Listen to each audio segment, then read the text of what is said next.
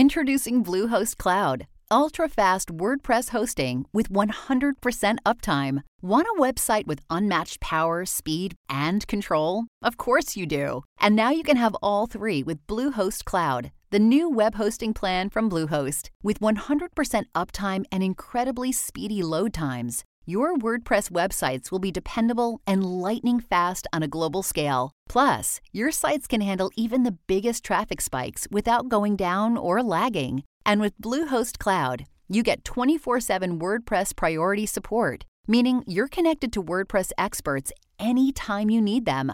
Not to mention, you automatically get daily backups and world-class security. So, what are you waiting for? Get Bluehost Cloud today by visiting Bluehost.com. That's Bluehost.com. Another day is here, and you're ready for it. What to wear? Check. Breakfast, lunch, and dinner? Check. Planning for what's next and how to save for it? That's where Bank of America can help. For your financial to-dos, Bank of America has experts ready to help get you closer to your goals. Get started at one of our local financial centers or 24/7 in our mobile banking app. Find a location near you at bankofamerica.com/talktous. What would you like the power to do? Mobile banking requires downloading the app and is only available for select devices. Message and data rates may apply. Bank of America N.A., member FDIC. It's amazing how leaders, we can preach, we can sing, we can speak in tongues, but we cannot apologize when we're wrong. And Jesus said, if there is an issue between you and a brother or a sister, he said, put your gift down. That's heavy. He said, go make it right. Dear young married couple, after working with thousands of couples on their marriage, we know that this one action item often gets neglected because of pride or a lack of training in their upbringing. But if gone unaddressed, it will erode your marriage and ministry. Today, we have the privilege of talking with Myron Wideman Jr. He's an associate pastor in Georgia, has a Bachelor of Science in Human Development with a concentration in counseling, and boy, did he preach today. We are looking forward to you guys joining this conversation about apology, why it's so hard for us to do, both in our marriage and in our ministry, and why it's essential. Welcome, Brother Myron Wideman, to the podcast. We're so thankful that you could join us today. Thank you so much for having me. I am honored to be on. Aw, well, you've been on the podcast before, and it was quite a popular episode. It was way back in the beginning when we launched the podcast in 2020. And we will link that episode in the show notes for Think folks. about being physically attracted to your spouse. Mm-hmm. Yeah. We agree. Controversial topic right there, but it was very controversial. But it was a good one. Yes. Well, thanks for joining us again. Today, this episode was inspired by a post you wrote. It was a few months ago. You wrote a post, put it on Instagram, and said, you can preach, sing, and speak in tongues, but can you apologize when you're wrong? And that was a post that caught our eye, both for marriage and for ministry. And we thought, let's have him on to talk about this in more detail. Yeah. So is saying sorry Christian? Is apologizing Christian? Let's just start there. Well, let's dive right into it. Let's do it. Well, absolutely. Obviously, saying I'm sorry, apologizing is the Christ-like thing to do. For me personally, I think people have an issue, or they struggle with apologizing because of pride. Let's just call it for what it is. Because when you apologize, you are saying I'm wrong. And including the person that's speaking right now, nobody likes to admit when they are wrong. Let's just be honest. Nobody likes to say I'm the problem, my fault, it's me.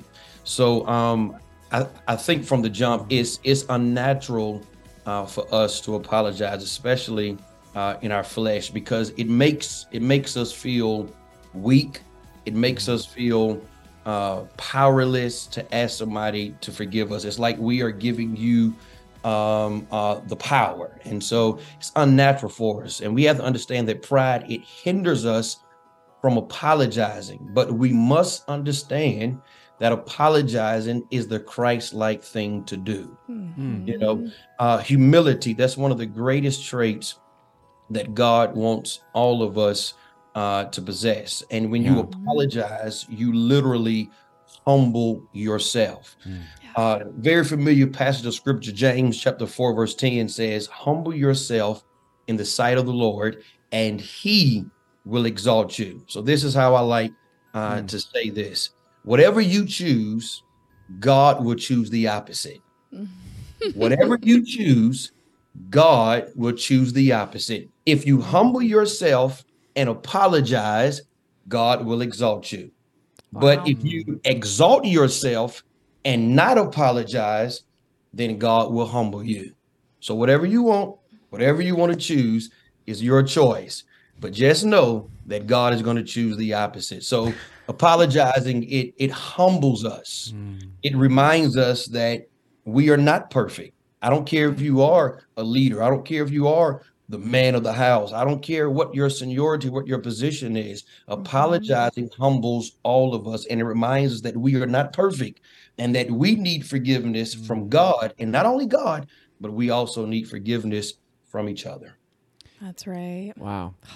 Okay, you're preaching I now. love that because like it's like when I tell my wife I'm sorry, there is a link there in the spiritual that is, I would say, very important to say, like, you know, you could be sinning with God too, you know, like it's to keep that in check. Because if I have this, my relationship with my wife closed down, where I don't say sorry, we don't repair, there has to be something too with my relationship with God where maybe there isn't amends being made. I mean, I'm not forgiving my debtors.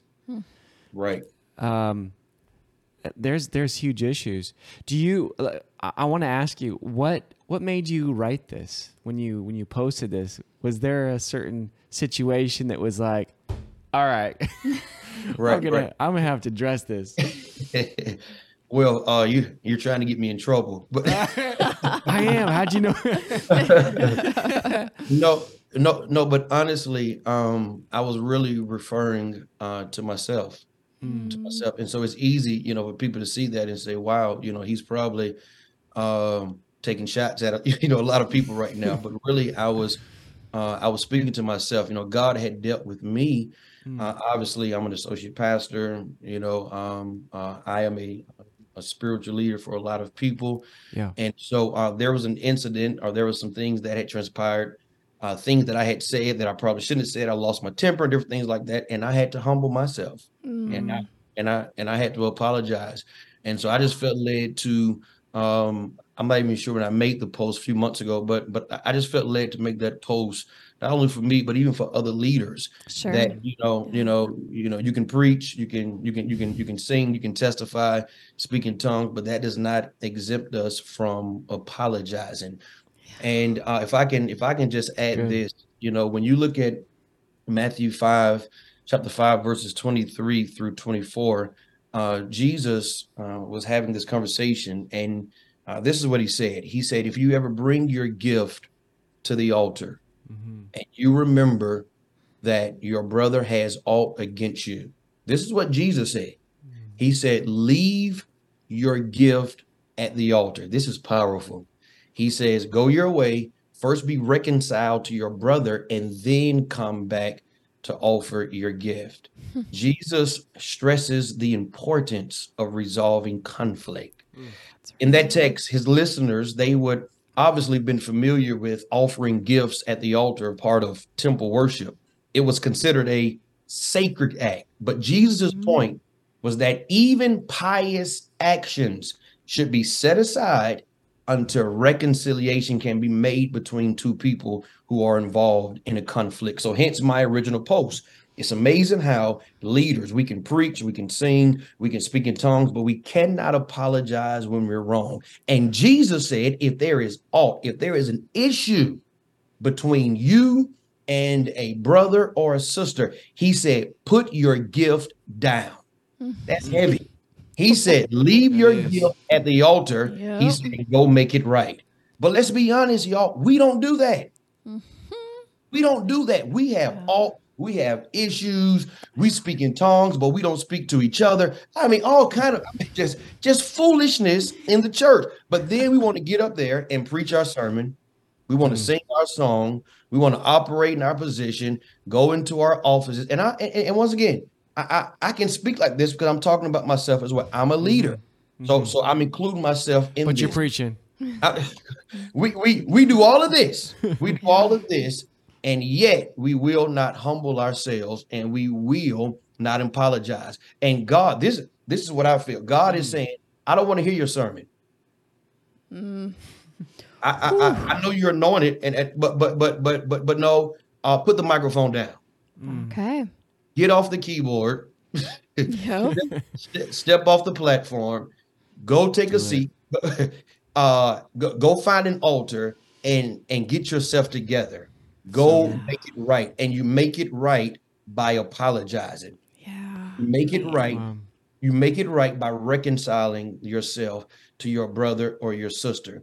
And so God led me to that. And so I said, you know what? It's not just me. So I said, let me put this out there for all of my fellow leaders, that no matter how high we think we are, if we're too high to apologize, then we're missing the mark. Yeah. That's really good. So I'm curious, Brother Myron, how did that work out when you apologized to this person a few months ago, or people? I don't know the situation. Right. Tell us the impact it made. It made a huge impact, not only on myself. It humbled me, not only on me, but even to the person that I apologized to. They were even humbled and amazed almost that, wow, that you didn't have to do that. You're Pastor so-and-so, your brothers, you could just keep doing what you're doing. But for me to do that, it really humbled them, and it really brought our relationship closer. And even the same thing, if I can just add this as an addendum, even just in my own marriage, even with my wife, people don't realize that apologizing, not only does it humble you, but it also brings you closer together to the person you apologize to. Well, it's securing that attachment bond, because the attachment bond is asking, or that question between the two of you, it's asking, like, will you be there for me? Yes. Are you for me? Yeah. Yes. Or are you just going to leave me, like in a time of need, are you going to forsake me? Yeah. So really you're saying, hey, even at my own expense, if I messed up, if I come to you and say, hey, I am so sorry, and we reconcile, it's confirming that fear for someone. It's not confirming the fear, but it's confirming that I will be there for you and putting away the fear. Yeah. Amen. That's Amen. so good. One thing I'd love to hear you talk about, because this is an interesting thing. The reason why I think a lot of leaders don't apologize is they see, and we're saying leaders, marriage too. Right. They see that I didn't do anything wrong. Come on, dude. Like, I didn't do anything. But when I read that verse, someone actually, it's funny, it's awesome that we're talking about this right now. They pointed out, you didn't even have to do anything wrong. It just says, go make it right. Correct. So address it. Don't just leave it in the closet and expect things to get better in the house of God, in your marriage, between a friend. Go and figure it out. That's it. Even if you don't see that you did anything, quote unquote, wrong. Right. Maybe you could have done it better. Right. That's good. Right. Like, what is your take on that? Absolutely. I agree 100%. Sometimes when you apologize, it's not even necessarily that I feel that I'm 100% in the wrong, but when I'm apologizing, what I am saying is that I care more about our relationship. I care more about our friendship than I do my pride. I care more about you as a person than I do my ego. And so I love what you said. Apologizing, once again, doesn't necessarily mean that I'm the one that's all in the wrong. But I love you that much that I will humble myself to try to endeavor to keep the peace. And you just hit on something a few minutes ago with leaders. It's many times how we as leaders, sometimes we think that we're not in the wrong because I am a leader. I can do, pretty much whatever I want to do, and I only answer, to God. It kind of reminds me of David in Scripture, a man after God's own heart. But he is one of the greatest examples of someone apologizing. Now, it did take him almost 2 years. Now, I do need to throw that out there. That please don't take 2 years. But it did take him almost 2 years to apologize. But when the man of God finally came and confronted him about his sin, he made it right. The prophet Nathan, he confronted him for committing adultery with Bathsheba, impregnating her, having Uriah killed. He then gave David that parable, about the man who stole the one man's sheep. But here it is. Notice what came out of David first. Don't miss that. It wasn't an apology. It wasn't remorse. It wasn't repentance. The very first thing that came out of this man of God, this king of Israel, was pride. What did he say? That man should die. That's pride. Excuse me? Excuse me, sir? Yep. Who should die? And until the prophet said, yeah, he said, you're the man, sir. You're the man. You always want to blame everybody else and put no. You're the man who needs to apologize. And that's finally when David had to had to examine inside of himself. He had to look at himself. Right. And that's when he said, God, I've sinned against you. Conviction finally hit him, and then he was able to finally lay down his pride. But what I love, I have to give David credit. I know I just kind of took a shot at him a few minutes ago, but I have to give him credit, because once he got rid of the pride and once he apologized, notice when he penned Psalm 51, when he penned that whole apology letter to Jesus, he said, create in me a clean heart, renew in me. Notice the personal pronouns. He said, renew in me a right spirit. He did not blame Bathsheba.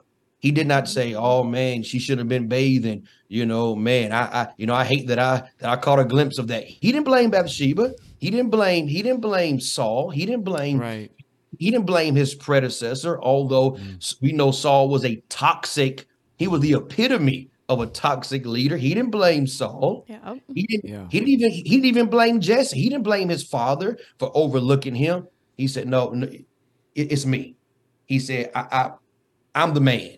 I'm the problem. And he apologized. And so let me just throw this in as well, and I'll stop talking. No, you're good. Good. Apologizing and asking for forgiveness is the first step to making it right. Now, let me just, as an asterisk, just throw this in for everybody that's listening today. Once again, apologizing is the first step to making it right. But here it is right here. Here's the bitter pill. Does it fix everything? Not all the time. That's right. But it's a start. Because remember, David apologized. God forgave him, but he still had to face the consequences. Yeah. Nathan said, God has forgiven you, but the sword will never depart from your house. So we have to understand that yes, we have to apologize. God will forgive us, but we have to be careful, because we can choose our sin, but we cannot choose our consequences. So apologizing is a great first step. There's still maybe some consequences that we're going to have to face. Absolutely. Yeah. And that's definitely what we see with working with so many affairs and broken trust, and like sorry is absolutely necessary. Remorse is absolutely necessary. But it doesn't fix it. We tell people that trust and forgiveness are two different things. Yeah. Correct. We say trust, if you don't forgive someone, it's like drinking battery acid and expecting it to hurt the other person. It's like, that doesn't work. It's going to hurt you. Forgiveness is for the person that was sinned against. Right. But it's for that person. It's not for the other person. But winning trust back, that takes time. That takes time, because you have to prove your trustworthiness. That's right. Yes. Yeah. Yes. And we're talking about this in the context of healing from broken trust in a marriage, like an affair, pornography, etc. But I think this also applies in terms of leadership. If a pastor did wrong or could have done better, and now this person in the church or the person that was under them, if they are not trusting the pastor now, Right. they can forgive. And if the pastor sought forgiveness, well, hopefully they'll work on, trusting, but it might take time to build that trust. And I wonder, tell us if this is right, with you being in a pastoral role, I wonder if it's hard for a pastor to seek forgiveness for a wrongdoing and not try to get the other person, like in an attempt to shepherd them, not try to get the other person to also own their part, like just to leave it alone and just seek forgiveness without blaming them for their peace. How does that work out practically speaking? Yeah. Absolutely. Everything you said is 100% correct. What I try to tell people is that you can only control what you can control. You can only control yourself. So my job is to not try to tell you or try to convince you of what your part is or how you need to say it or how you need to do it. For example, if a pastor or a leader is asking for forgiveness, I don't think it is fair to the parishioner, fair to the member for them to be told on how quick they're supposed to heal. Yes. If well, I apologize to you, so we should be able to move on with it. Yeah, you may be able to move on, sir, or you may be able to move on, ma'am, but sometimes healing takes time. That's right. Some wounds are deep, deeper than others. And so once again, the apology is a good start. That begins to build that bridge of reconciliation and trust. But sometimes it doesn't happen overnight. Sometimes it takes weeks, months, and even years. And the individual has to understand that, and they cannot be impatient. Another thing, when you're asking for forgiveness, you're trying to rebuild that trust again. I tell people this as well too. Another point concerning apologizing is that a true apology is more than just words. A true apology is more than just "I'm sorry." The old saying is actions speak louder than words. Yeah. I can even take it further, dealing with marriages or whatever interpersonal relationship, whether it's in families, church leadership, whatever the case. Apologizing is even more than tears. Yeah. So it's more than words. It's more than saying "I'm sorry, I'm wrong." That's a great start. I appreciate that. I'm bawling, my eyes out. I'm crying crocodile tears. That's awesome, and that's great as well. But a sincere apology is more than words. It's more than tears. It's change. Yeah. When you need mealtime inspiration, it's worth shopping Kroger, where you'll find over 30,000 mouth-watering choices that excite your inner foodie. And no matter what tasty choice you make, you'll enjoy our everyday low prices, plus extra ways to save, like digital coupons worth over $600 each week. You can also save up to $1 off per gallon at the pump with fuel points. More savings and more inspiring flavors make shopping Kroger worth it every time. Kroger, fresh for everyone. Fuel restrictions apply. It's when the behavior changes. So if I keep saying "I'm sorry," if I keep saying "please forgive me," but I keep doing the same thing over and over and over and over, then the question is, are you really sorry? Have you really apologized? Yeah. I love your point about expecting someone to get over it in your own time frame. Right. And, we see this obviously in marriage when working through broken trust. The spouse who broke trust feels so relieved that everything's out and they're able to seek forgiveness. But then the spouse who was hurt by this broken trust, they're not ready yet to just heal and move forward immediately. And unfortunately, we have seen this in the church where a pastor or a ministerial counselor will tell the person that you are not allowed to bring this up again once you quote unquote forgive, and tell us your perspective on that from a pastor. Well, I agree with that, to a certain extent. I do think that there does come a point where if we keep after a while rehashing the past or rehashing yesterday, it is hard to move forward if we keep bringing up yesterday. But at the same time, unless you have been in that position where you have been violated, you have been hurt, you have been mishandled, it's really tough to tell somebody to say, get over it, move on. That's, it's just like if you lose a loved one and somebody who has never lost a loved one comes to you and say, get over it. Why are you still crying for her? It's been 2 weeks. You know how people are. They're in a better place. All all this type of stuff, but you haven't sat in my seat. You haven't walked in my shoes. And so, it's hard to tell somebody how long to grieve, because we all grieve differently. Of course, they say there's 7 stages of grief. We all, some people go through the 7 stages in 1 day, 1 week. So it may take others a year, but it's easy for you to tell me to move on and start bringing it up. But you were the one that cheated. You were the one that was watching pornography. You were the one that did, that brought this person in. Right. So it's easy for you to, you to say, but I'm the one that's feeling and dealing with it. So at the end of the day, I don't think we can rush or tell anybody how long they should grieve, because even in the marriage, sure, nobody may have not died or there was no loss of life, but they still lost something. They lost their trust in you, and so they're grieving. That's so they didn't, right. but they're still grieving. Yeah. So you have to give them that space to grieve. And when you grieve, you're going to have some bad days. Yes.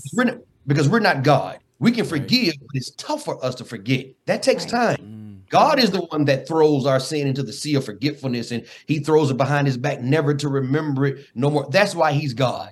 And because we forgive, but it's tough for us to forget. And especially when we see that person or, we go to that particular place and those thoughts come back into our mind. So we have to give each other in grace. Yeah. Forgetting would be a miracle. We don't do miracles, do we? I love how you frame it in terms of grief. That's a really helpful model for, I think, both for spouses and pastors to keep in mind, to expect someone to never bring it up again when it's as if someone just died. That would be ridiculous. Correct. And so it's okay for the person to bring it up again. It doesn't mean they haven't forgiven. It means they're grieving and they're learning to trust, and it's taking time. Whenever someone brings it up again, the only reason that I know, well, there's 2 reasons. The first reason would be to seek reassurance from that person. Like, hey, are you still there for me? I need you. The other reason I can think of bringing it up that wouldn't be reassurance would be to hold it over that person as a power play. Yeah. Right. So I think that leader has to be discerning which is this, and be very kind and gentle, because either way, that's a fragile situation. Yep. Yep. Yeah. Absolutely. Quick question for you. What do you think would be the essential elements for a good apology? And what do you think would be the essential elements of seeking trust? Or what would be the things that I would do to gain trust with someone maybe that I lead, or even a friend?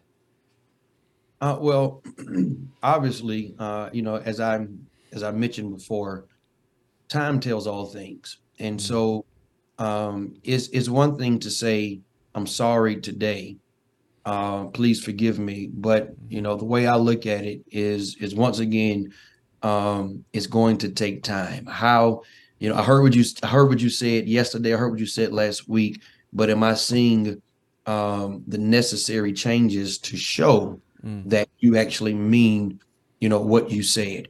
And so, another thing that I try to tell people as well, even dealing with friendships, we deal with different issues, even here at the church, and people say, well, this brother or sister offended me, or they hurt me, and they apologize, but what do I do now? And I tell them that just because you have forgiven them does not mean that now you cannot put up some boundaries. Yep. That's right. It's good. Yep. Just because you forgive somebody doesn't mean that you just have to blindly just open yourself back up and just fall into, and so the relationship may change Yeah. for a while. And we have to understand this, that the relationship may not even go back to what it originally was. It doesn't mean that I have not forgiven you. It doesn't mean that I do not love you and care for you. But at the same time, though, it's going to take time for me to build that trust and to open my heart and myself back up again. And so I have to protect that. So I forgive you. I love you. I promise you, if you need anything, I'm here. If I see you on the side of the road, you run out of gas, I'm not going to drive by you. If I see you at Walmart, I'm going to say, praise the Lord. How you doing? I love you. I care for you. But at the same time, though, the relationship may not be the same. We may not go out to eat, every Sunday at the church. We may not text every single day. You may not come to my house for a while. Yeah. There has to be some boundaries until that trust has been built, So Yep. I think, so getting back, I know I'm all over the place. I digress. That's good. But getting back to your original question, I think that the individual should repent. The individual should apologize sincerely. And once again, I think it's going to have to take time. You're going to have to prove yourself that it was more than just words, but you're actually seeing the change. Yes. Yeah. I love how you said time tells all things, because we often say, time does not heal all things. It's the action over time. Time will tell. Right. Like if you are meeting the expectations of the other person, proving yourself to be trustworthy, those are the actions over time, and it will tell. But if you're not doing those things, time will also tell that you're not trustworthy. And so you're giving these practical examples of boundaries you might set with someone in the church, right? Even though you forgive them and you love them, you're not going to have the same relationship. We would submit that the same is true in a marriage. Absolutely. That time is necessary, action over time is necessary to prove trustworthiness, and boundaries are a good way to prove that. And the person has to watch, the person that's been betrayed has to watch and see, like, okay, like you said, time tells, like through time to watch this person work on, especially if it's something that this person would typically do. So they're having to change a lot about themselves. If it's wrong, it should be changed. Yes. I heard someone say recently there are more faults hidden under the guise of personality. Oh, this is just my personality. Right. And they're like, wait, hold on. You don't have there are certain things, yes, that won't change. But a lot of us tell stories about ourselves for a long time to say, well, I'm just abrupt, or I'm just rude. And that's just, well, they wouldn't say that. I'm just straightforward. No, that's rude. You need to work on that. Correct. And especially if you call yourself a Christian and here it is, and you have been born again. Come on. So even if you grew up like that, or my mama was like that, or my daddy was a straight shooter, and all that may be fine, but you should be a new creation in Christ. Yeah, especially if we're really trying to love. I love going back to love is gentle, love is kind, love is long-suffering. If you're not those things, Jesus said, people will know that you are my disciples for the love that you show one to another. Okay, people watch you in Walmart or wherever you are in life, in the pulpit, in the front, in the altar. The way you tip your waiter. Oh, come on. Yeah. Come on. Or the way you treat the waiter. You'll be surprised that somebody can preach the house down and go out to eat afterwards and give a $2 tip and rude. And I'm like, it's a disconnect somewhere. Yeah. And so I look at people's character, not only on the platform, but off the platform. Honestly, more off the platform than I do on the platform. That's right. Because there's protocol up there, right? We put our best foot forward. Yeah. But when it's hard, it's hard to be Jesus though when you're not in the spotlight, right? That's when true character shines. Absolutely, man. It's so good. And I just throw this in there. I love what you said too about how people try to make excuses about this is how I am, and etc.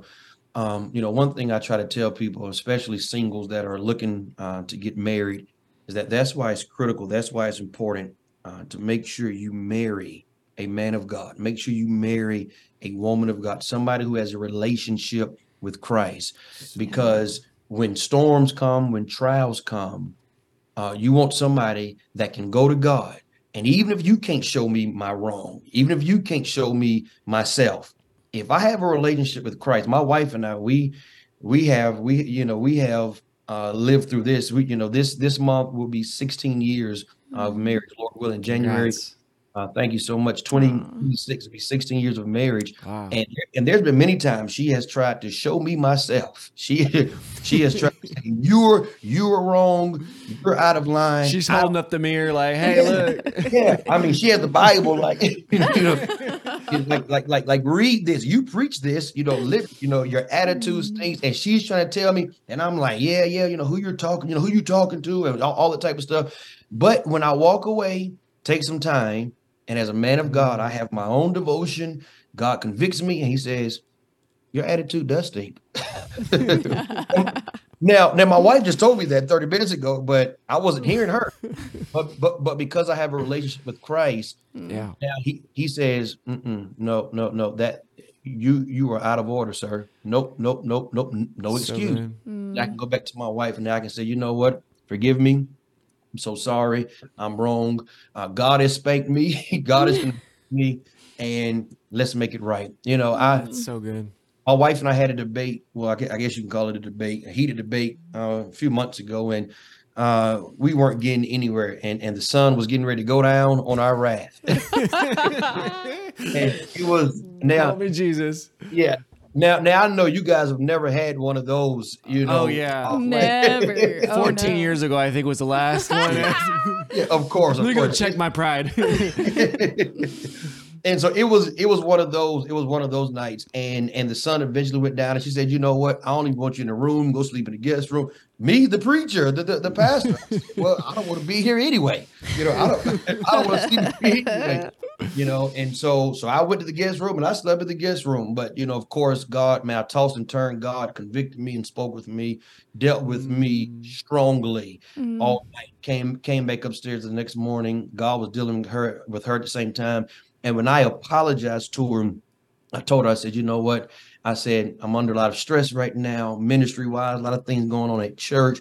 I was preparing to speak at General Conference at that time. It was just so much, stuff going on. My parents are aging here. There's a lot. And I was just under stress, and I took it out. Yeah, it was weighty. I took it out. And she didn't know a lot of this stuff. And so the apology opened the door for us to grow closer. And she said, I wish it didn't take this blow up for us to, get here. But she said, now I understand why you've been irritable. You've been, moody and stuff like that. And she was able to pray with me and, love on me a little more and stuff like that. So that apology brought us closer together. So good. That's so good. I was just telling Carissa, I think that's what's changed in my marriage too, is that like now, because what I used to do is avoid, right? I'd get angry and be like, yeah, forget you. I don't need you anyway. Yep. And I go to my corner and be quiet and not meet her eyes, and like just kind of right. You stay in your corner over here, and I'll be over here, and you just leave me alone for a few days. Yes. And I told Chris, I was like, I think the farther I've developed my relationship with Jesus, it's like God doesn't let you just sit with that. Right. He's like, no. If we're gonna be good here, we have to be good here too. Yes. And I'm sorry for the people listening. I'm saying if we're good here, pointing up, right. And then we gotta be. We have to, because marriage, I think, is that thing that helps us learn how relationship works. Yeah. Right. And if we're gonna have a infinitely long relationship with Jesus, we have to learn these lessons here on earth that are hard to learn.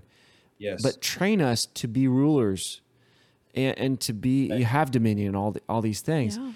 But I love what you're saying, like allowing God to shine that light into your soul and correct you, and take the correction and go to your wife or the person that you've harmed with love and humility. Amen. I feel like that right there just solves so much. It's that posture I think is so important, brother, because I've seen a lot of people, say I'm sorry with words like you said. Right. But they really don't They don't lean into it. It's like, well, yeah, sorry. I'm sorry that you're wrong. Or I'm sorry. I'm sorry you feel that way. I'm sorry you feel that way. That's a common one. That's not an apology. That is not an apology. That's not an apology. It's not taking like extreme ownership. I love that book. It's not taking extreme ownership for the pain that you caused. And if you're not taking responsibility for it, you're not going back upstairs and saying, hey, look, it's been a hard week. Right. And we all have that. Like, you do. You got to call it out. Yeah. You know, it's been a hard week. I got this and this and this. And it makes sense, you know, like, it makes sense that I'm irritable. That's right. And thank you for being vulnerable and sharing that, because it's so relatable. Like, you know, we've been there in the last few months too. It's just, but it's that fight through. That's the word I use for Chris said. There's a fight through where you come to where God brings it to you into your mind and says, okay, what are you going to do with it? Right. And then you're warring with your ego and what am I going to do? Am I going to just tap out here, or am I going to do the right thing? Yeah. That's right. That's so good. Well, thank you so much, Brother Myron. This has been so valuable. I love how we're ending on that note that you made, that apology and reconciliation actually draws us closer to our spouse, to God, and to the people we serve. And so as leaders and as spouses, we are urging you, make an apology, reconcile, and you will be thankful you did. Amen. You'll see the fruit that comes from it. So thank you. What resources can you suggest to people who want to dig more deeply into this topic? Into the topic of apologizing? Yeah. The greatest resource you can have is the Word of God. Get in your Word. Amen. Confess your sins to God. He is faithful and just to forgive you. That's good. Put your pride down and go say, I'm sorry right now. Yes. Go find some verses, get a highlighter out. That's right. So good. That's right. I love that. All right. So if people want to follow you and be encouraged by the things you post, they can reach you at Myron Wideman Jr., Jr., on Instagram. So, or any other way of contacting. How do you suggest people connect with you? Instagram, Facebook, that's fine. Okay. Excellent. Awesome. Thank you guys so much for having me on again. Thank love you. all so much. And just love what you do. Thank you. We love that what you're standing for. Amen. We appreciate that. So Absolutely. All right, last question for you. The way we close out all of our episodes, rewind back 16 years ago. What advice do you wish you would have received? And then fill in the blank, dear young married couple. That's heavy. What advice wish I would have received?